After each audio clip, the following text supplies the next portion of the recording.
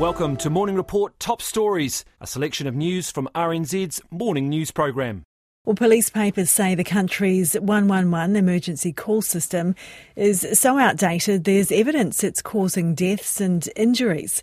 A host of glaring shortcomings in the 25-year-old system are revealed in year-old papers which have newly been released under the Official Information Act. Those papers show the system broke down 59 times between 2021 to 2022. A project to replace the system was dropped, though, by the previous government due to high costs.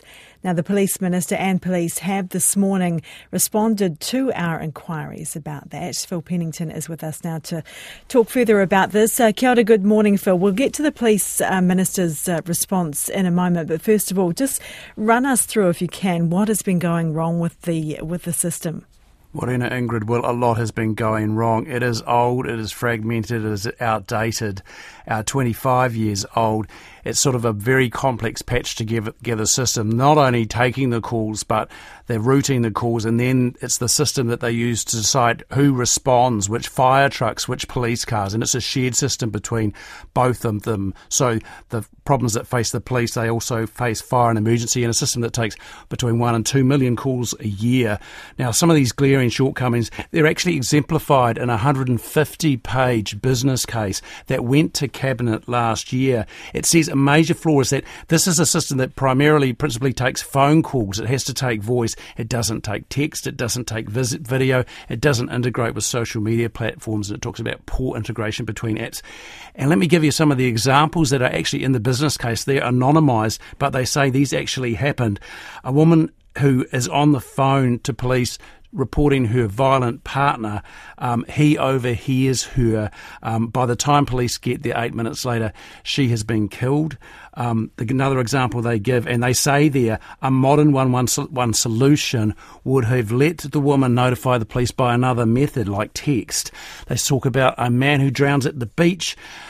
A person calls 111, an ambulance and paramedic come, but they're too late as he's trying to be revived on the beach. But meantime, police and surf rescue were on the exact same beach, but they did not know, such as the fragmentation of this system. And they talk about a third case where firefighters were helping a woman do CPR on a person who had collapsed when confronted by a shooter. Police were at the same time hunting that shooter in that area, but they didn't know what Fens and the woman were doing, and they weren't there to keep them safe. You can see then what this report says when it says there is increasing evidence that there are deaths and injuries resulting from the way calls are being handled here. They talk about the system is risking lives. It really pulls no punches at all, and this is the advice, this is the briefing that went to the previous police minister. Okay, so it's not new information. Why has nothing been done about it so far? What we see here is, therefore, the flag has been run up very high by police and Fens. They say urgent need, it's a pressing need. Also that the system that the ambulance, Wellington Free and St John use, they need to integrate, they need to talk to each other, but that's actually a separate system, and that doesn't integrate well at all. So they're not talking to each other well either. And this was a plan. This was a project. They wanted to have begun it by now so that by 2030 there would be a fully integrated system. All the figures are blanked out here, but it actually got onto the significant track for the budget 2023. So it's actually on course a year ago, and then it doesn't make it past the budget. By August it's been dropped. When I found out about that and asked the last government, they said basically competing priorities, not enough money, and it was dropped at that stage. So you've heard from police and the minister this morning. What have they said? The minister, in a one-line statement at 6:24, he says, I've been made aware of the issue. It's become obvious to us as the incoming government the police have not had core functions funded properly, and he says he's working on that with the police executive. The police are hastening to reassure people. They're saying that they are continuing to use this system, that they are maintaining it. It has serviced the existing system through till 2025, although it says it's not clear what would happen after that. And it hasn't had an update since 2018-19. And we talked about the outages, the breakdowns, a lot of them, 59 in 2021-22, and it taking them a long time, 20 days in one case, where the call takers were having to do these difficult workarounds for 20 days because they couldn't find the flaws in the system, and that's happening again and again and again. And even when they do a planned outage to do an upgrade, they're having trouble getting it back, they're having trouble having to take other things offline. So this is a system that is they are patching. It is like a patched tyre. And police say they have made some improvements since last year, but again, it does sound patchy. And then they offer out the carrot that there's a continuing consideration of potential investment. I imagine that's very much the nub of what they are now sitting down with Mark Mitchell about.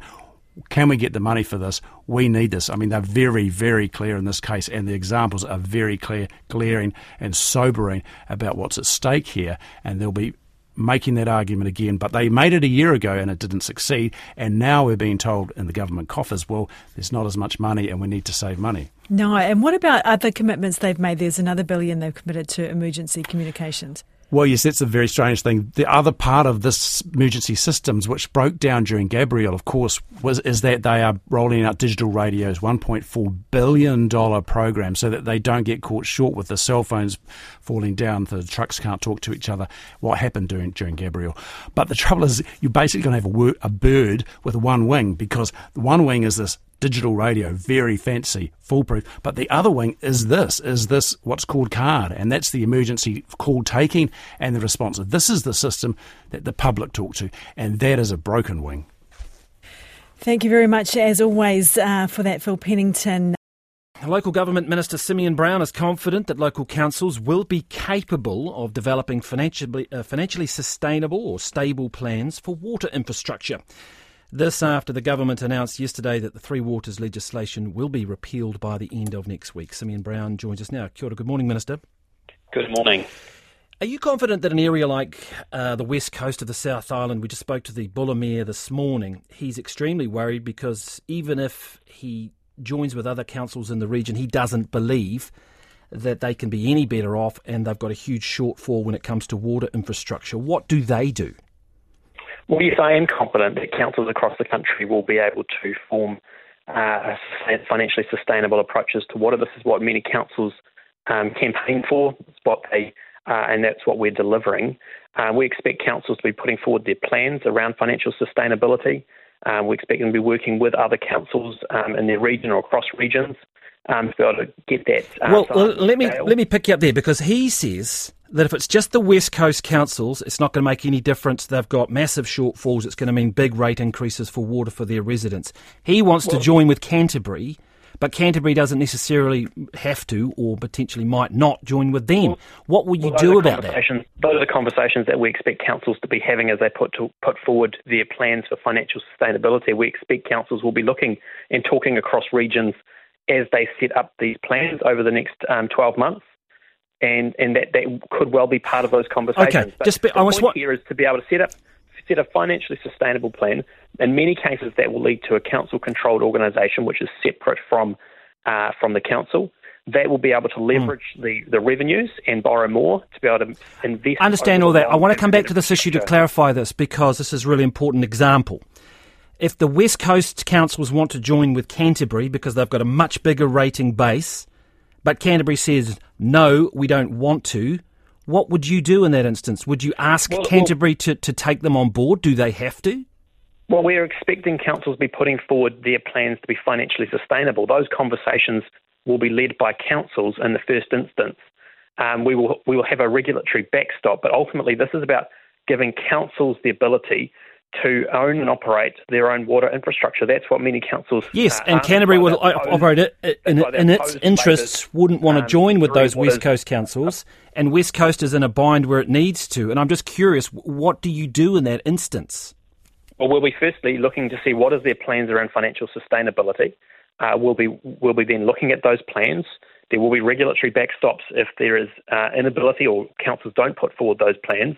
But at the end of the day, the first instance here is for councils to be putting forward their plans rather than government coming in, spending billions of dollars, setting up mega co-governed entities like the last government did. Yeah, I'm not asking that question, though. I'm asking about the West Coast councils say they've already done a bit of work on this. They did it prior to Three Waters. And they looked at it, and it doesn't make them any better off if they merge. They want to merge with Canterbury. That's what he said this morning. And those are conversations we'd encourage them to be having. Sure, but if Canterbury has to operate in the interests of its ratepayers, why would it do that? That's a hypothetical at this stage. We are saying councils need to be putting forward their plans around financial sustainability. We'll be looking at those plans, but ultimately we want councils to be leading those conversations to set up the financially sustainable approach to water. Okay. There will be a number of ways that can happen, and whether that's setting up a council-controlled organisation, being able to get its debt off balance sheet, being able to get long-term borrowings against its revenues. Those are the type of tools that we're going to be enabling, and we expect council to be putting forward those plans. If they put forward a plan which is not satisfactory, if the West Coast says Canterbury doesn't want a bar of them, and the West Coast puts a plan together and it's not going to be good enough, or there's a shortfall, it's too much burden for ratepayers, are you saying that that's when the regulatory option comes into play, and what you would put commissioners in? Well, the first step is to actually get councils to put forward their plans around how they're going to be financially sustainable. We're then providing the legislative tools to enable them to set up these cross-regional entities in order to be able to have long-term funding and financing options around how they make those investments. If the council doesn't put forward a plan, yes, there'll be some backstops. Yes, as I outlined yesterday, we're working through the options around what those will look like. A commissioner throughout the year. Well, I mean, there are already a range of tools within the Local Government Act in terms of step-in powers for government. We're working through what those options are. I'm not going to say what, because we're still working through that particular part of the policy. But we will have a regulatory backstop to be able to get in where those councils are unable or unwilling to put forward those plans. Okay. Water meters. Is it your expectation that all councils will move to water meters? Well, we're not going to be mandating it, but I mean, in terms of many of our cities, and particularly large towns, it makes a lot of sense. Firstly, you reduce leakage significantly, and secondly, you're able to have a much more user-pays approach to water consumption, and that then allows for ring fencing of revenues, which is able to then support those new entities. It works in Auckland, works in other parts of New Zealand.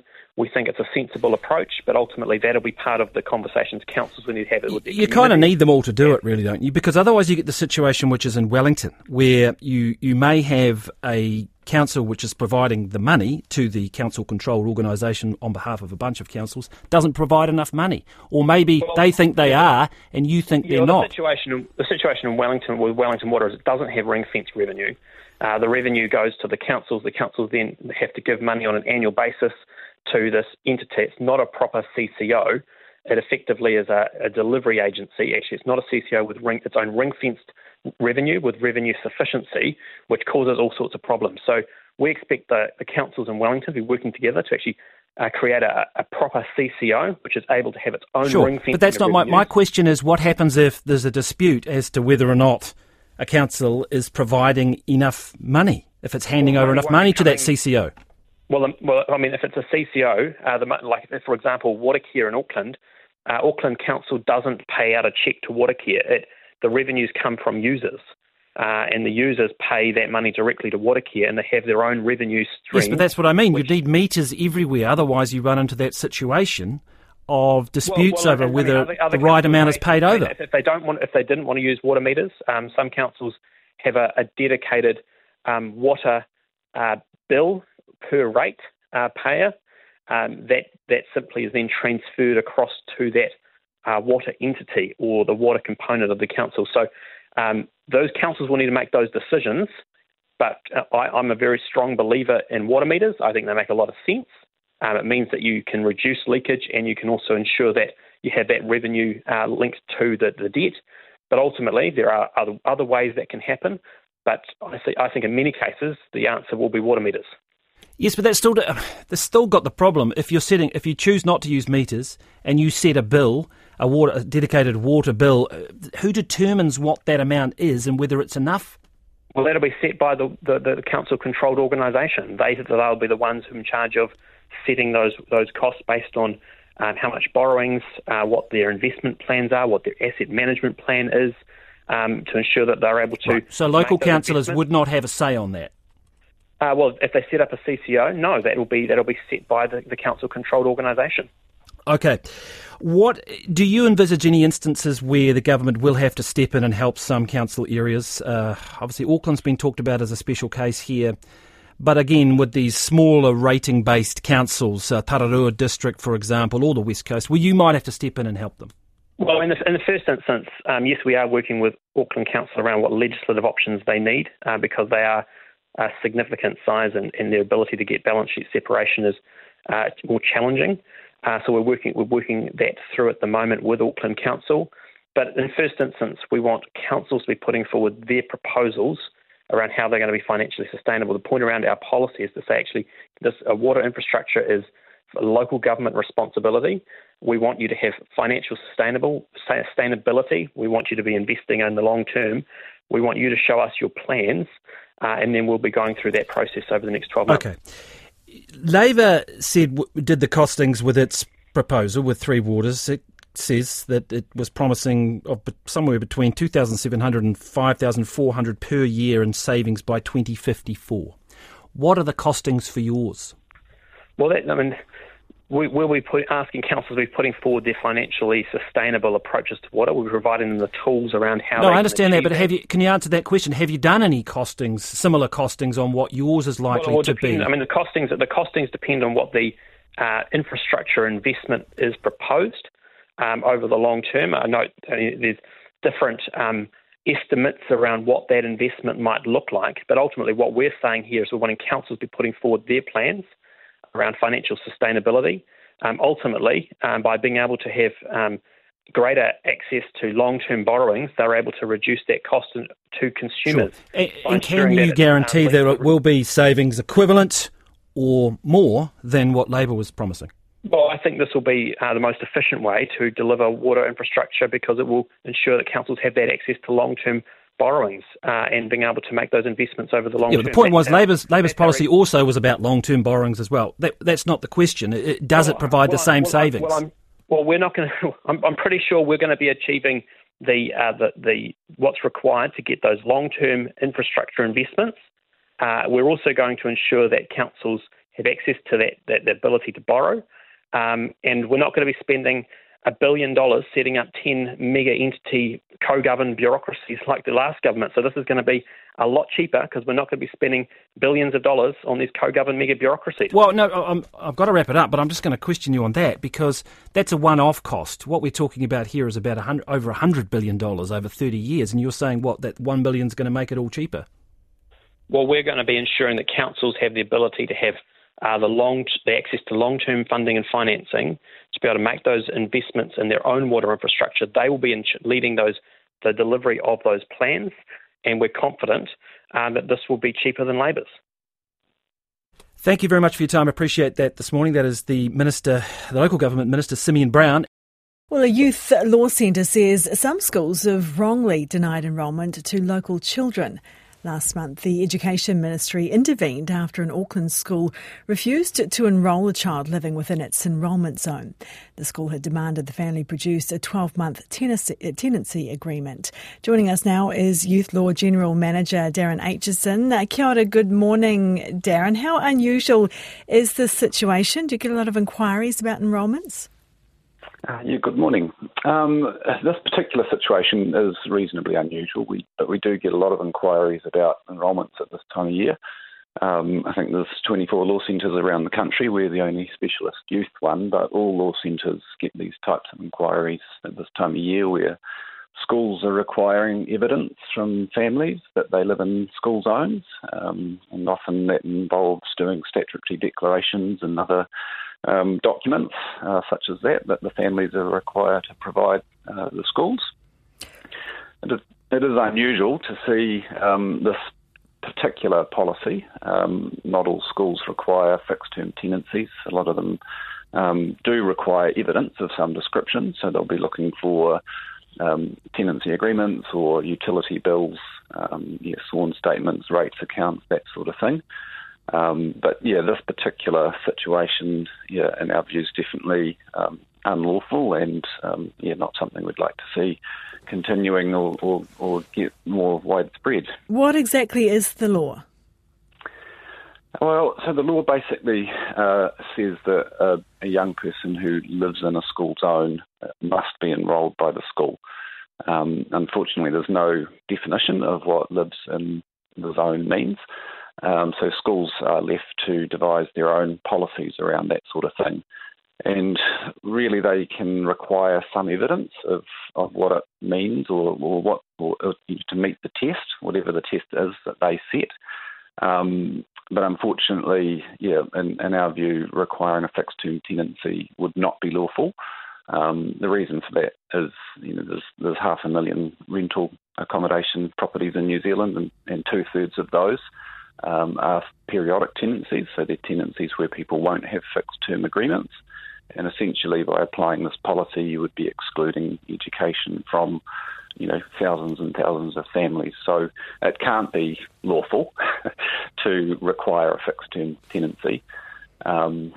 If a family rocked up with a fixed-term tenancy, which did cover the full school year, that's probably all the school needs, is to say, okay, well, this person's going to be in this zone for at least 12 months. We're satisfied they meet the test.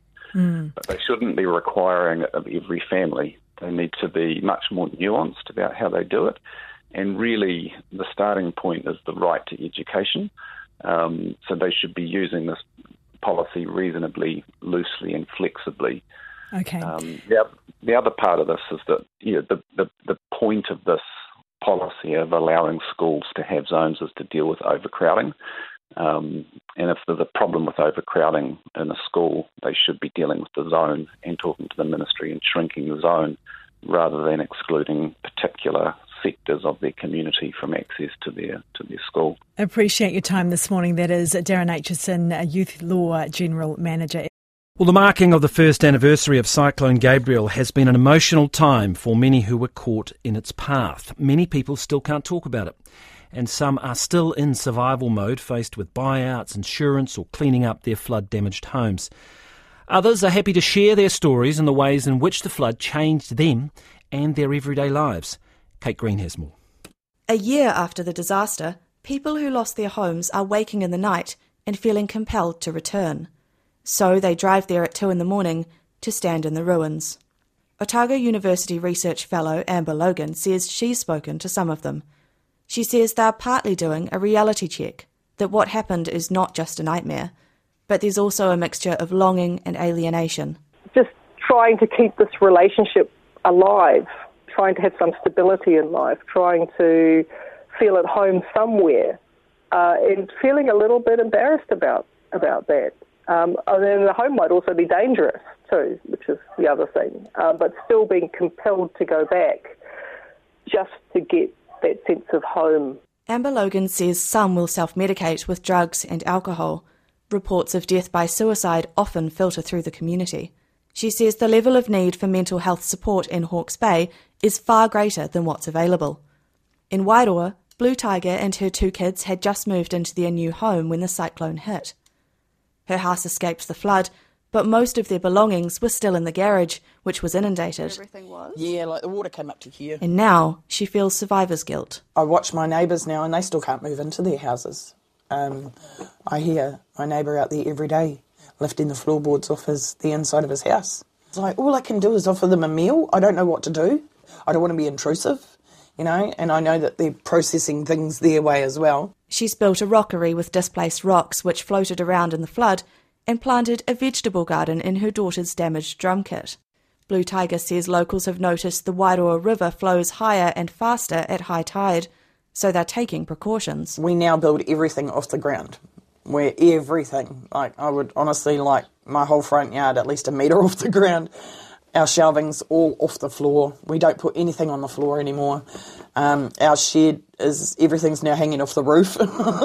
Chief Executive of the Napier Family Centre, Kerry Henderson, says plenty of people are still in survival mode and aren't yet seeking help. I don't think a lot of people are yet ready to talk, but we want them to know that when they are ready, that we are here and break down those barriers. It's non-judgmental, it's confidential, it is free, and we won't put boxes around whatever the needs are.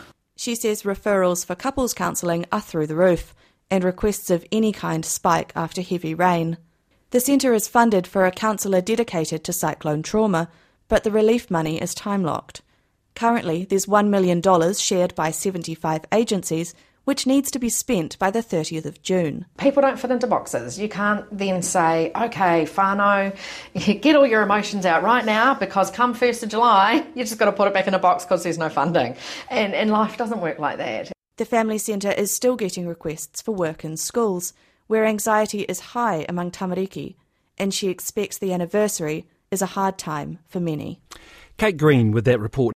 Well, roading networks along the North Island's east coast remain fragile a year after Cyclone Gabrielle. We're joined now by the transport agency Waka Kotahi's acting regional manager for maintenance and operations, Mark Owen. Kia ora, good morning, Mark. Where are we at in terms of progress on fixing these roads in those cyclone-hit areas? Yes, good morning, everyone. It's amazing, isn't it? 1 year on, we look back at the devastation we saw 12 months ago. And we've made really good progress to date, but we've still got many months or years ahead of work to restore the network back to what it was or even better for any potential future events. In terms of proportions, I see there were about 150 or so damaged sites on the east coast. Where would you be down to now? We've made really good progress over the last 12 months. We sort of divide the event up into the initial response, and that's getting the road back open, and where we can restoring it to 2 lanes. So we've achieved a lot of that, but we've still got a lot of areas where we need to come back and rebuild something that's more permanent. For example, things like the Devil's Elbow, just Tutera north of Napier, significant damage there. And we've got sort of temporary reinstatement. We've got to come back and look at the long-term, more resilient approach. That's going to take some time. Yeah, I was looking at the map. So a lot open, but with conditions. Absolutely, and a lot more work to come back and rebuild it and put it back to an even better standard than what it was, so we can be more resilient in the future. Where are we at in terms of that? In terms of that, then building back better. It's probably 2 or 3 years, I think, of work ahead. Just really, the example would be the Waikari Gorge, where we lost the bridge. So we've put a Bailey Bridge in, so we've got the temporary secure route. But to make that more permanent, we are looking at a total realignment, a new bridge upstream to make that route more secure between Napier and Wairoa. A massive job, obviously, and millions or billions of dollars worth of infrastructure there. But are you confident, or what assurances can you give that the roads will be more resilient with, future events? Well, our highways are really the lifelines across New Zealand. They connect communities. They provide those key links for freight and people travelling between centres. So we just understand how critical they are. And for a lot of the other service that are provided, the road is the first source of getting from A to B. And so it's really important that we do that. So we're absolutely committed to putting it back and making it even more resilient. And we've taken the learnings from other significant events that we've had in previous years, for example, Kaikoura. And using all that expertise, we've developed an alliance team. So we're working with Kiwi Rail and some of the key contractors along the East Coast to pull that expertise and look at how we can best deliver and efficiently improve the connectivity for the East Coast. Appreciate your time this morning. That was Mark Owen. He is Transport Agency Waka Kotahi's acting regional manager. You've been listening to Morning Report Top Stories.